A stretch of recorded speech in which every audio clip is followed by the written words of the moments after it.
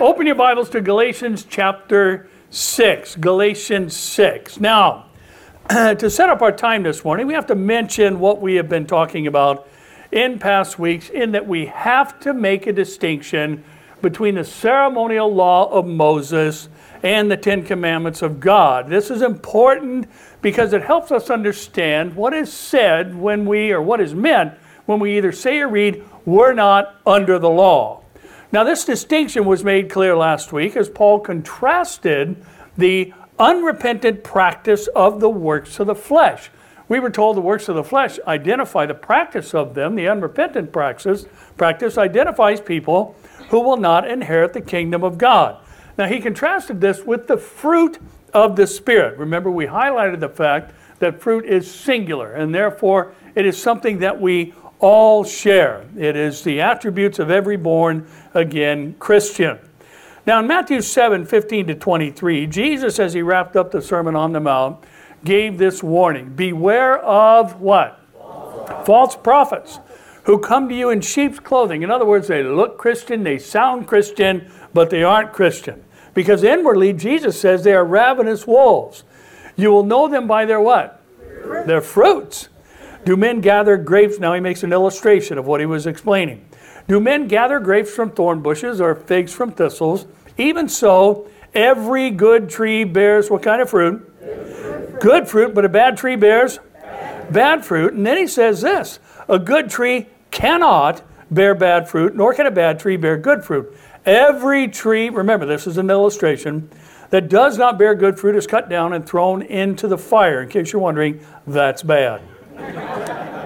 Therefore, by their fruits you will know them. Not everyone who says to me, Lord, Lord, shall enter the kingdom of heaven, but he who does what? The will of my Father. And then he says, many will say to me in that day, Lord, Lord, have we not prophesied in your name? Have we not cast out demons in your name, done many wonders in your name? And then I will declare to them, Jesus speaking, I what? I never knew you. And then this point of identification is made. You who do what? Practice, not occasionally fall into sin, not stumble and fall into a pit, but you whose continual practice is what? Lawlessness. Now, the context here is addressing false teachers, but the scope of what Jesus is saying is all inclusive. A good tree cannot bear bad fruit, and a bad tree cannot bear good fruit. You can go ahead and say amen to that. Amen. Now, as a matter of fact, remember, fruit is a point of identification of those who are saved. Now, he condemns those who call him Lord but don't know him, and says, the reason I know you don't know me is by your practice of lawlessness. Now, remember, the Mosaic law had no provision within it to save the human soul. And therefore, the lawlessness Jesus is condemning them for practicing cannot be in reference to the law of Moses, and must therefore be related to the moral code of God that we read the characteristics of last week, described as the works of the flesh. Now, remember, Paul said those who have the fruit of the Spirit have crucified the flesh, meaning the works of the flesh or its lustful and even sensual desires.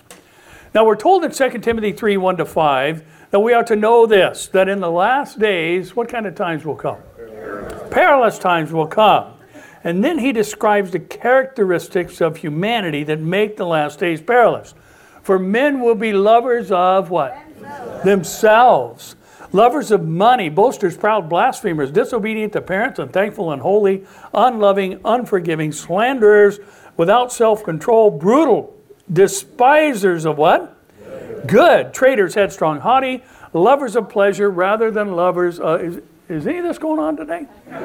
Rather than lovers of God. Now, I think it's noteworthy that the first human characteristic that is named as a flaw that it identifies the last days of being perilous is lovers of self. And when you love self, you're going to love money.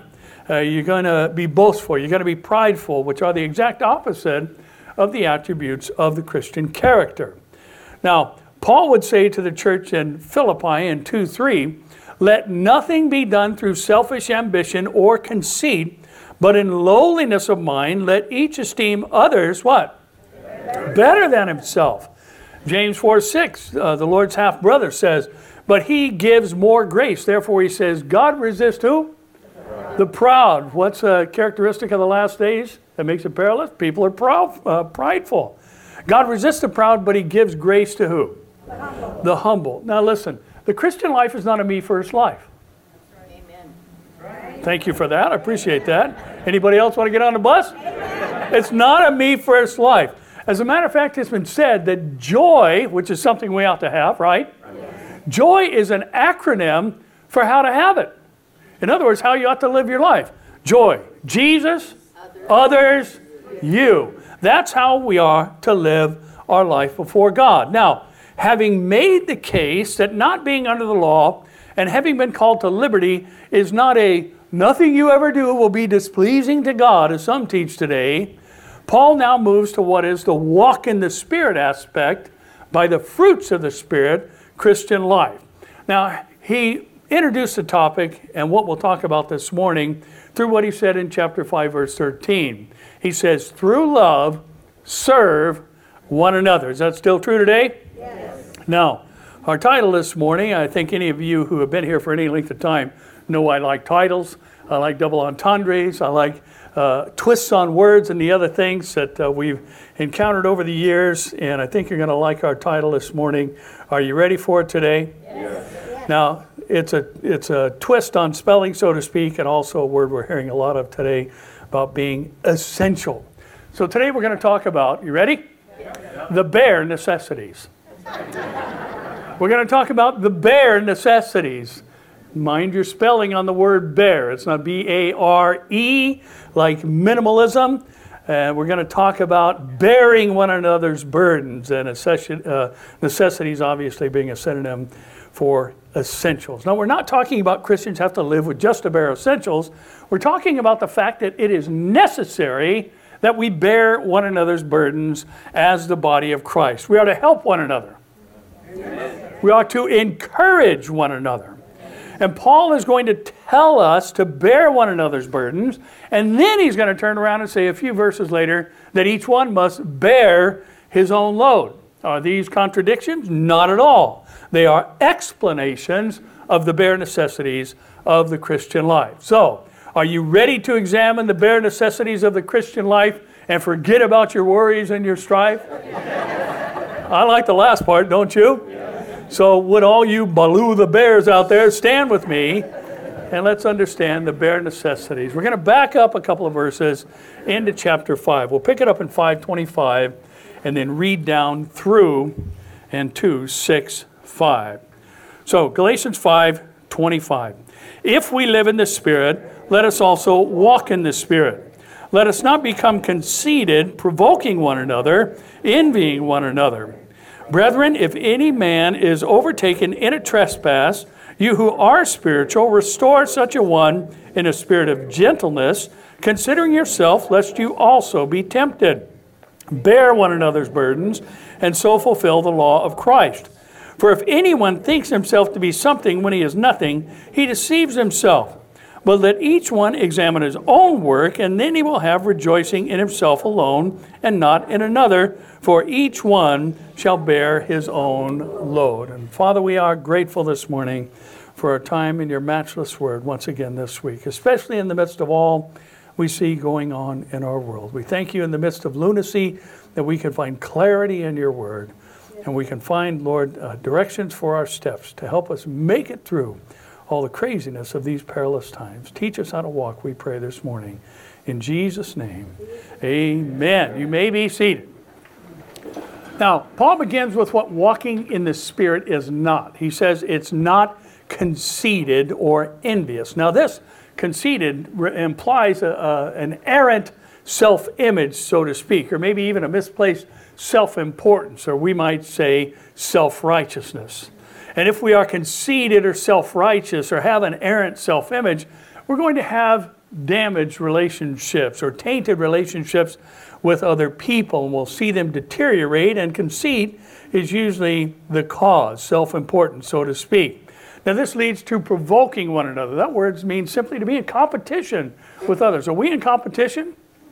No, we're not in competition. We are the body of Christ. Amen? Amen. Now, Envy obviously speaks of jealousy and points to it, and this reveals two basic mindsets within really the global community, but even within the church, and that is either a sense of superiority or a sense of inferiority. And Paul says this is not how we're to view ourselves as born-again believers. We're not to envy another person's abilities, and we're not to look at our own abilities as making us superior to other people, for we are all one in Christ Jesus.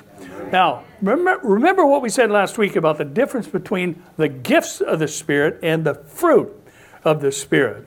In 1 Corinthians 12:11, we were told, but one and the same Spirit, this is talking about the gifts, works all these things, the things previously described, distributing to each one individually, what's the next three words? As he will. So who's in control? God. Who distributes the gifts of the Spirit? God. Is it based on your worthiness? No. No, not at all. Anything we have in the realm of the gifts of the Spirit and callings of God have nothing to do with personal merit. Amen. Hello? They don't even have anything to do with personal abilities. I was thinking back, I've shared this in time past. In junior high in particular, they used to have a habit of giving oral reports. You'd have to read a book and then give an oral report. And to me, that was the most petrifying thing that I could ever be asked to do. I hated it with a passion. I didn't want to get up and talk in front of other people and share what that book meant or did not mean to me. Does God have a sense of humor? Yes. So what does he have me do now? I give oral book reports every single week. And I have to say, what I used to hate, I now love. I can't think of anything more enjoyable to do than to rightly divide the word of truth with you. Now, none of us is any better or more valuable than another. None of us is any better or more valuable than another, even though we have different assignments within God's kingdom.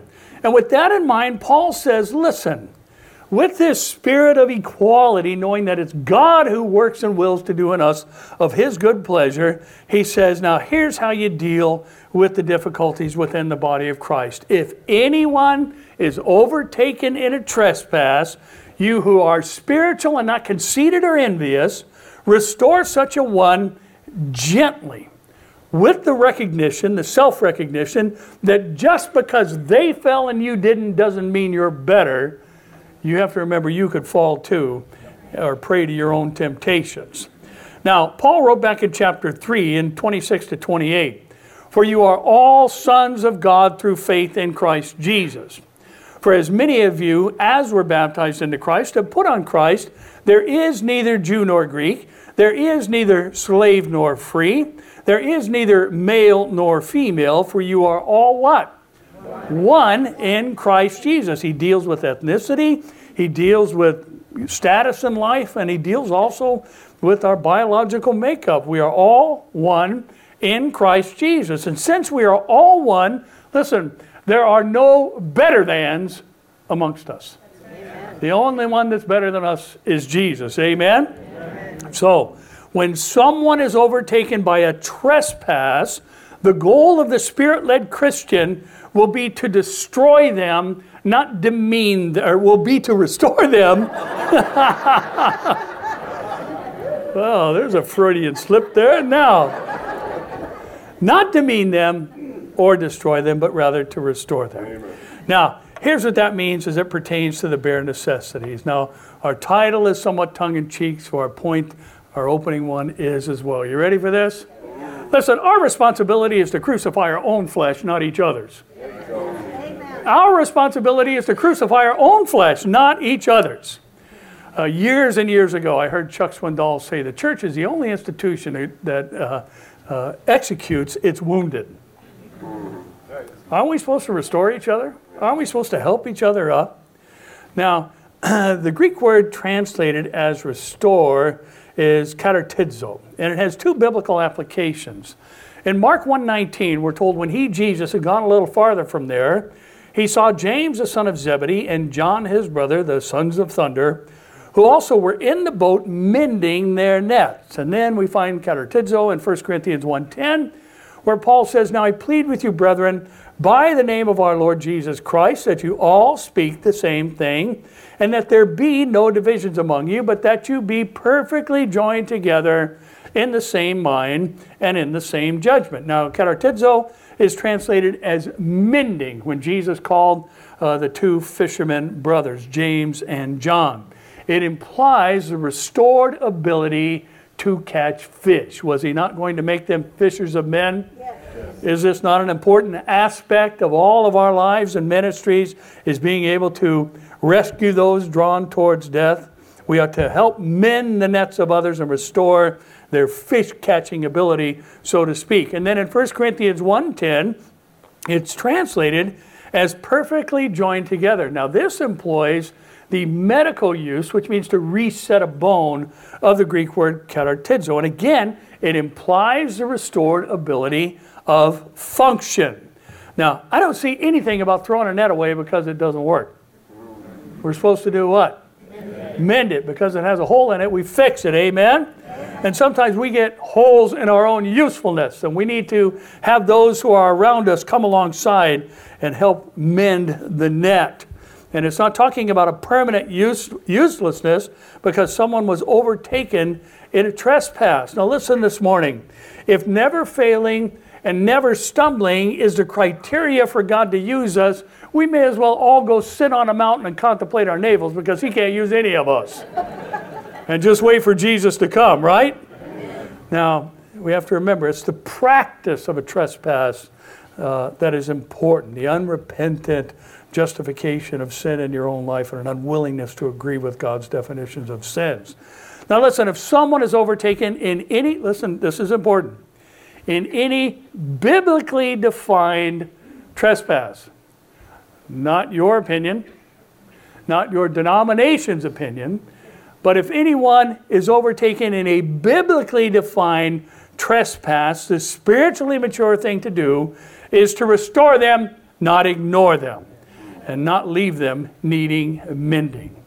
Now, you've all heard it, but it goes back to a tradition in the 16th century when a pious man named John Bradford was watching a man be escorted to the gallows, and he put his hand on his heart and said, "But for the grace of God, there go I."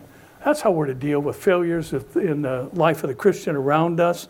God has been merciful, and but for the grace of God, I could be the person who fell. That's how we ought to look at one another. That's why we ought to restore one another. Anybody here messed up since you got saved? Yes. Aren't you glad you weren't kicked to the curb? Yes. Amen. Now this is why we had to include verses 25 and 26 of chapter 5. We do not approach restoring someone with the attitude of, "I would have never done that. I'm better than that," or any other type of attitude, or even saying, "How could you have been so stupid?" I'm glad I've never been stupid and done anything stupid. I couldn't help but think of the story I heard about Pastor Chuck, when someone that he knew very well, news had come to him that his friend had committed adultery and had left his wife and was planning on beginning a relationship with this other person. And Pastor Chuck went to see the man in his upstairs apartment, as I understand it, over a garage, having left his home and wife. And when Pastor Chuck arrived, he couldn't even talk to the guy. All he could do was cry. And the man was broken by Pastor Chuck's brokenness. And he broke off the relationship with this woman and went back to reconcile with his wife. You see, that's what it's all about. It's not about finger wagging.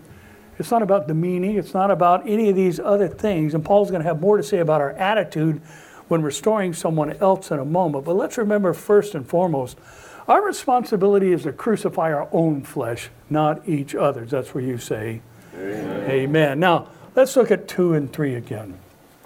Now, then Paul gives this directive under the inspiration of the Spirit. Bear one another's burdens, and so fulfill the law of Christ. For if anyone thinks himself to be something when he is nothing, he deceives everybody else. He deceives who? You're only fooling yourself would be a way to say that. Now, Paul says that bearing one another's burdens is to fulfill the law of Christ. Now, in John 13:34 and 35, Jesus said to his disciples, "A new commandment I give to you, that you love one another, as I have loved you, that you also love one another. By this all will know that you are my disciples, if you have what? Love for one another. Now, this statement by Jesus is interesting in that this commandment was part of the law. It was already something that was written within the law back in Leviticus 19. Now, the law said, you shall not hate your brother in your heart. You shall surely rebuke your neighbor and not bear sin because of him. You shall not take vengeance nor bear any grudge against the children of your people, but you shall love your neighbor, what? As yourself. I am the Lord. And Jesus says, I give you a new commandment. And then he quotes that old commandment. So what was the new part about it? Well, he took it next level when he said, you're to love each other like I love you. And this is the newness of the commandment, as his love was then incorporated, that we love each other as he has loved us, which will be evidence that we are his disciples. And remember, Jesus said in our theme verse for the year, Matthew 11:28-30, come to me, all you who labor and are heavy laden, and I will give you what? Rest. Take my yoke upon you and learn from me, for I am gentle and lowly in heart, and you will find rest for your souls. For my yoke is easy and my burden is light. Now remember, we learned about the yoke being an illustration, as in that day it was a cultural norm for an older experienced ox to be yoked with a younger ox and train it and teach it how to pull the millstone and grind the grain and the other things we talked about earlier in the year. One was teaching the other how to do the job, so to speak. Jesus is saying, come to me, trade in carrying your burdens by yourself and take my yoke, or yoke yourself to me, and we'll carry the burdens of life together, and I'll teach you how to get through them. Now, Paul says when we do this with those who are burdened around us, we're being like Jesus. And thus we're fulfilling the law of Christ, which is to love each other as he loves us. Now, the word burdens and the word load seem to imply the same thing, but they're completely different Greek words with completely different meanings. Burdens implies an overwhelming burden, something too big for one person to carry. We might say that when life becomes unbearable for one, others are to come alongside and help them bear up under it. Now, the word load in verse 5 is more like a backpack. It's something singular, something that can only be carried by one, and we'll talk more about that in a moment. Now, in Ephesians 4:25-29, Paul says, therefore, putting away what? Lying, let each one of you speak truth with his neighbor, for we are members of one another. Be angry and do not sin. Don't let the sun go down on your wrath, nor give place to the devil. Let him who stole steal no longer, but rather let him labor, working with his hands what is good, that he may have something to give him who has need. Let no corrupt word proceed out of your mouth, but what is good for necessary edification. It's necessary that we edify one another, that it may impart grace to the hearers. Now, the context of these verses and those that follow is the crucifixion of the flesh. That would be our own. Now, the word corrupt simply means bad. And the phrase but rather indicates that what is good and necessary for edification is the opposite of what is bad, and that being corrupt words. We're not to use corrupt words when we're restoring one another. Where'd you go? We're not to use corrupt words when restoring one another, bad words, or be demeaning, as we talked about a few moments ago. We're to use instead words that build up, not words that tear down. And this is one of the bare necessities. Paul goes as far to say, if anybody thinks himself above bearing others' burdens, they're deceiving themselves. And Christ-like love is the comparative. Now, did he not bear our burden of sin? Did we deserve it? No. Though our sin was our own choice and own fault, Jesus loved us and died for us anyway. And Paul says, love each other like Jesus loves you. Now, here's an observation concerning the bare necessities, and it's just a reality, and I think you'll find it to be true. Listen, love makes any burden seem lighter. Love makes any burden seem lighter. I mean, think of the story of the Good Samaritan in the context in which Jesus shared it. The context is set in Luke 10:25-29, where a certain lawyer stood up and tested him, Jesus, saying, Teacher, what shall I do to inherit eternal life? He, Jesus, said to him, what is written in the law? What is your reading of it? So he answered and said, you shall love the Lord your God with all your heart, with all your soul, with all your strength, and with all your mind, and your neighbor as yourself. And he, Jesus, said to him, you have answered rightly, do this and you will live. But wanting to justify himself, he said to Jesus, and who is my neighbor? Now Jesus' answer was the story of the Good Samaritan. The story says a man lay half dead after being beat up and robbed, and a priest passed him and crossed over to the other side of the road. A Levite then passed him, crossed over to the other side of the road, putting as much distance as possible between them and the half-dead man. And then Jesus went on to say in 33 to 37 of Luke 10, but a certain Samaritan whom the Jews hated, as he journeyed, came where he was. Jesus is telling him, the Samaritan's your neighbor, to answer your question, someone whom you hate. And when he saw him, he had compassion. So he went to him and bandaged his wounds, pouring on oil and wine, and set him on his own animal, brought him to an inn, took care of him. On the next day he departed, took out 2 days' pay, 2 denarii, and gave them to the innkeeper, and said to him, take care of him, and whatever more you spend, when I come again, I will repay you. Then Jesus asked this lawyer, who was trying to justify himself, so, which of these three do you think was neighbor to him who fell among the thieves? And he said, he who showed mercy on him. Jesus said to him, go on and keep doing what you're doing. No, he said, go thou and do what? Likewise. Now the word compassion is kind of interesting and old school.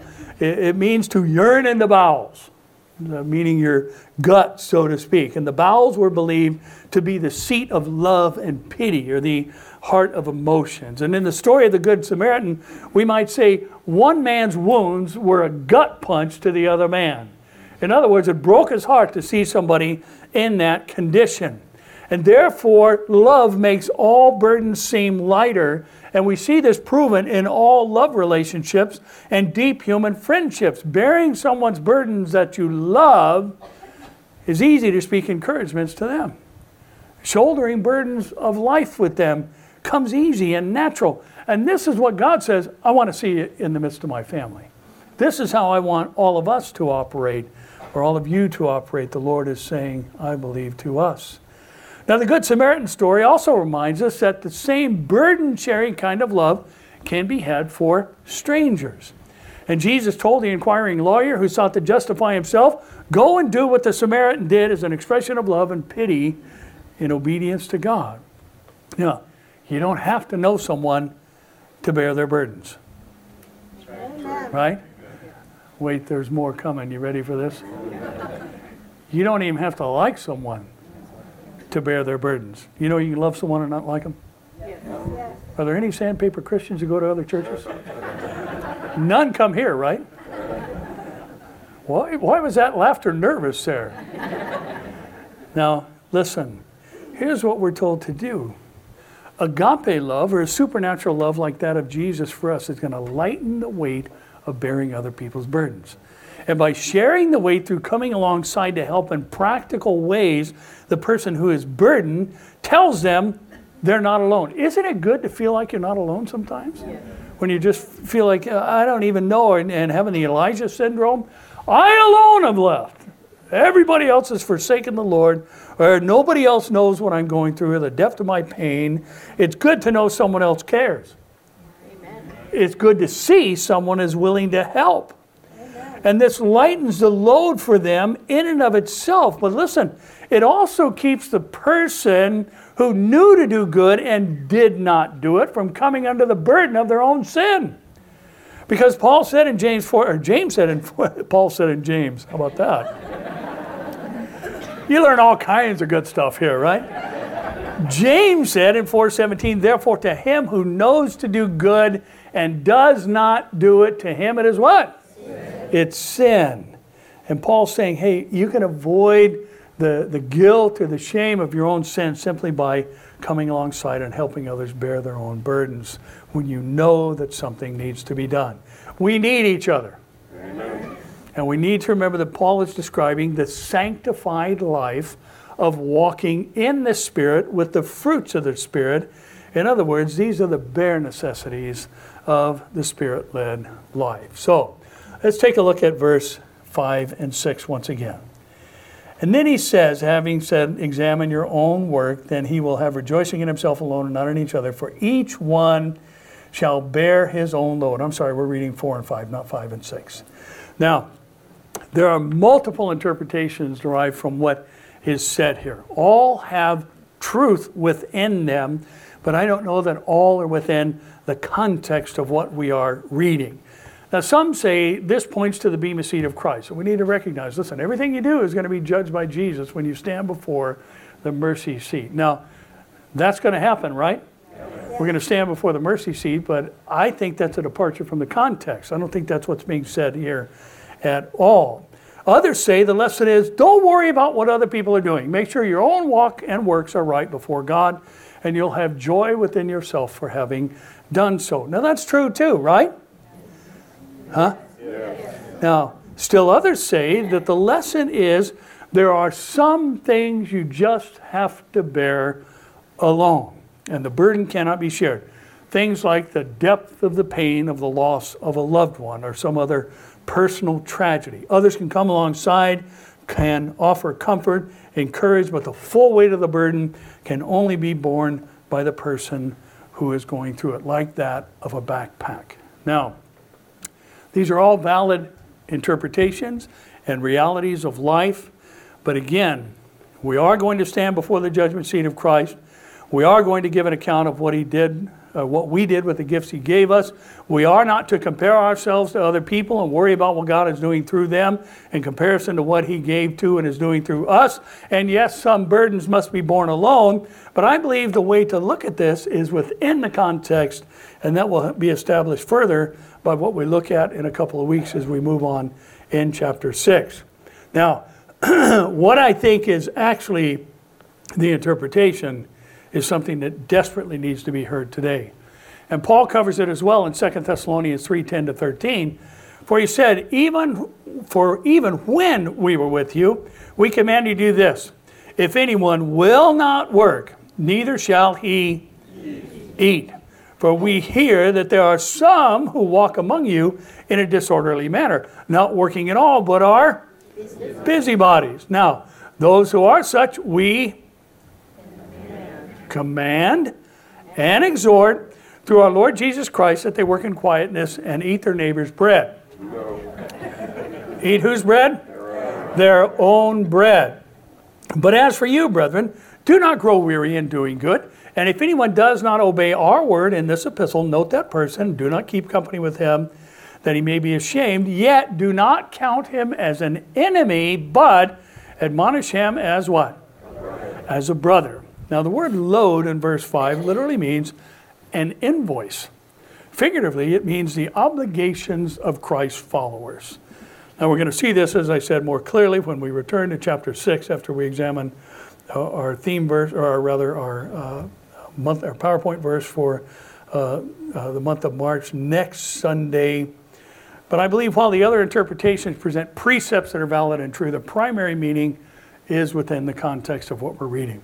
And that means that there are things that are personal responsibilities that are ordained by God for us all.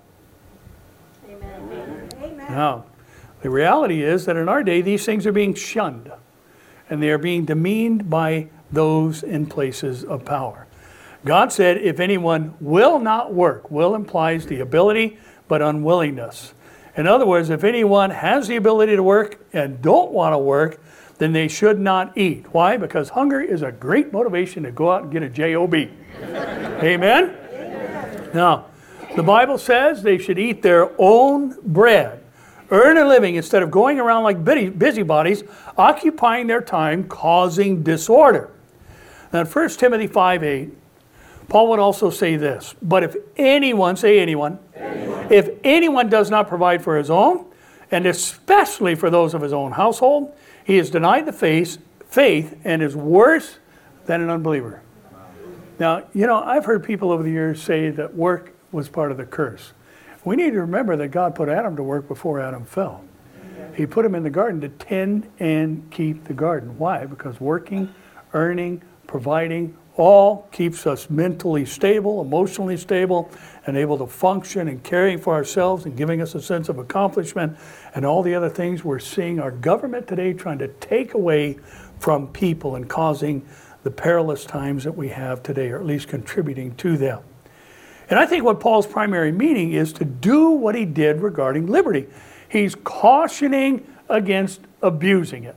He's cautioning against abusing bearing one another's burdens. He's balancing his teaching as he did with the issue of liberty, that while we're saved by grace through faith as a gift from God, that doesn't mean that there's no moral responsibilities for the saved. In other words, the directive to bear one another's burdens is not to be abused as license to be one another's burdens and not work and demand others take care of us and use Scripture as our support. We were in Malawi some years ago doing a pastors' conference, a pastors and leaders conference, and during the Q&A session, one guy actually asked the question. He said, my pastor told me, now remember, this is a country that has been ranked the poorest in the world more times than we could even count since this became a nation half a century ago. And this guy said, my pastor told me that God told him that I was supposed to give him my TV. Do I have to? My answer had 2 letters in it, and the first letter was N, and the other was, oh no. You know, we don't abuse these things. We don't take them and use them for our own advantage. Now, the word of caution that we're to each bear our own load is that we don't abuse the kindness of other people. Amen? Amen. With the implied understanding that there are people around us who can't care for themselves, and they absolutely need to have us come alongside and bear the burdens. And they are distinguished from those who won't. And there are those who can't. Amen? Amen. Now, here's the last of the bare necessities. Listen this morning. Christians should treat others like family, or treat each other like family, because we are one. Yes. Christians should treat each other like family because we are one. Now, we often talk about blood relatives to describe our closest relatives, but what we need to remember is that we are blood relatives, but the blood isn't our own. It's the blood of Jesus that has made us a family. And the blood of Jesus made us one body. The blood of Jesus made us one family. And we all have one common Savior, one common Father, and one common Holy Spirit who is in us all. And in John 1:12-13, John the Beloved said, but as many as received him, to them he gave the right to become children of God. To those who believe in his name, who were born not of blood, or not through human means, nor of the will of the flesh, nor the will of man, but of God. When we're born again, we become part of the family of God. Amen. And listen, since we became family, not in the sense of human birth, but in the sense of being born again, we're his family. And as his family, we bear one another's burdens. As his family, we seek to restore one another when someone is overtaken in a trespass, and we should each do our share in these things, meaning to bear our own load. We don't model ourselves after the world. Now, I've said this before, and we need to remember what the Bible says quite clearly is that socialism is a sin. God does not want people relying on the government for provision. He wants people working, gaining a sense of accomplishment and provision. And as Paul said, let him who stole steal no longer, but let him work with his own hands so that he may have something to give him who is in need. Bear one another's burdens. Amen? Amen. Now, we don't model ourselves in the world, or after the world. We don't climb over each other. We lift each other up. We don't say when someone falls, they got it coming. We say, but for the grace of God, that could have been me. Now in Acts 2:44-47, we're told now all, the family of God, the church, who believed were together. And they had all things in common, and sold their possessions and goods, and divided them among all, as anyone had need. So continuing as time allowed, and their schedules and all the other events of life let them, No. Continuing what? Daily with one accord in the temple, breaking bread from house to house. They ate their food with gladness and simplicity of heart, praising God and having favor with all the people. And the Lord added to the church daily those who were what? Being saved. Now listen, this is an endorsement of communal living. We don't need to go to Montana and move together and live in a big commune type situation. This was more the matter, as it says here, simplicity of heart. You know what? I got this, and I can help somebody with that. That thing that God has blessed me with can be a blessing to somebody else. And listen, we are to live as a community of believers, like a family. Even though we may have different zip codes and street addresses and all the other things, and even different gifts and callings from God. The fact is, we are God's children. And thus we are God's family. And thus when we have a love for one another, as we show that to each other, love is going to lighten any burden, because that's what happens with family. And the one who has the burden lightened is going to be blessed. The one who lightens the burden of another is going to be blessed. And it keeps them from having their own guilt then added upon them. And listen, bearing one another's burdens is a necessity of the Christian life. These are the bare necessities. And this is what's being described to us by Paul, that we are to take care of ourselves and take care of other people. Amen. And do whatever we can when we have the opportunity, as each one has received a gift, Peter would say, minister it to one another as good stewards of the manifold grace of God. God's grace has been manifested tremendously in each of our lives, right? So we don't sit around and say, well, you know, gosh, I wish I could do what that person does, or I wish I had what that person does. You know, we take the attitude that Job had. The Lord gives, the Lord takes away. Blessed be the name of the Lord. Blessed be what? The name of the Lord. Listen, when we get to heaven, there aren't going to be streets exclusive to certain Christians. Your feet are going to walk down the streets of gold. You're going to have access to Jesus. Though we'll have levels of rewards, there's no question about that, as each will receive a reward for the deeds done in the body, whether good or bad. There's no question about that. But listen, we're all going to be in the same place. And we're all going to be in heaven. And, you know, when Jesus, I've always found it interesting that in John 14, we have to remember that what Jesus said about coming again to receive us unto himself, that where he is, we may be also. This was at the Last Supper. Wouldn't you think that the last thing that somebody said before they were executed would be pretty important? So Jesus said at the Last Supper, in his last conversation directly in a teaching manner with the disciples, hey, I'm going away, but I'm coming back. And he said, what I'm going away to do is to prepare a place for you, that where I am, you may be also. And then he said, in my Father's house are many. What? I cannot for the life of me figure out why people try and play that down. You know, the word means dwelling places, like we're going to live in the projects in heaven. What do you think heaven's going to be like? Listen, if the walls of the city have gates that are comprised of a single pearl, if the city has 12 foundations made of precious stones, if the streets are made of gold, I don't think he's building shacks for us to live in heaven. Amen? And this is where we're going, and we need to keep that in mind all the time. So listen, I think it's fitting that today, in particular, along with this passage, we introduce the 316 mission. Listen, that's the most important thing we're going to do in life, is tell people about Jesus. You know what? And some people, like Pastor Greg Laurie or Billy Graham, preach to hundreds of thousands or even millions.